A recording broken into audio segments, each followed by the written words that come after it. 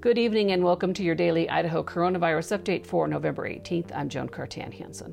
On Wednesday, the Idaho Department of Health and Welfare added 1,310 new cases and 14 new deaths to its statewide total.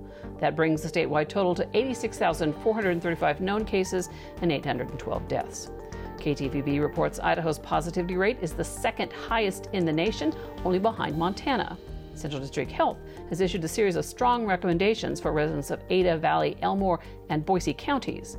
Wear face masks anytime you're within 6 feet of non-household members. Suspend youth and adult sports.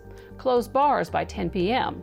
Businesses should move to carry-out and curbside service and avoid social gatherings of any size with people who are not in your household. These are not mandates, but could become health orders if pandemic conditions worsen.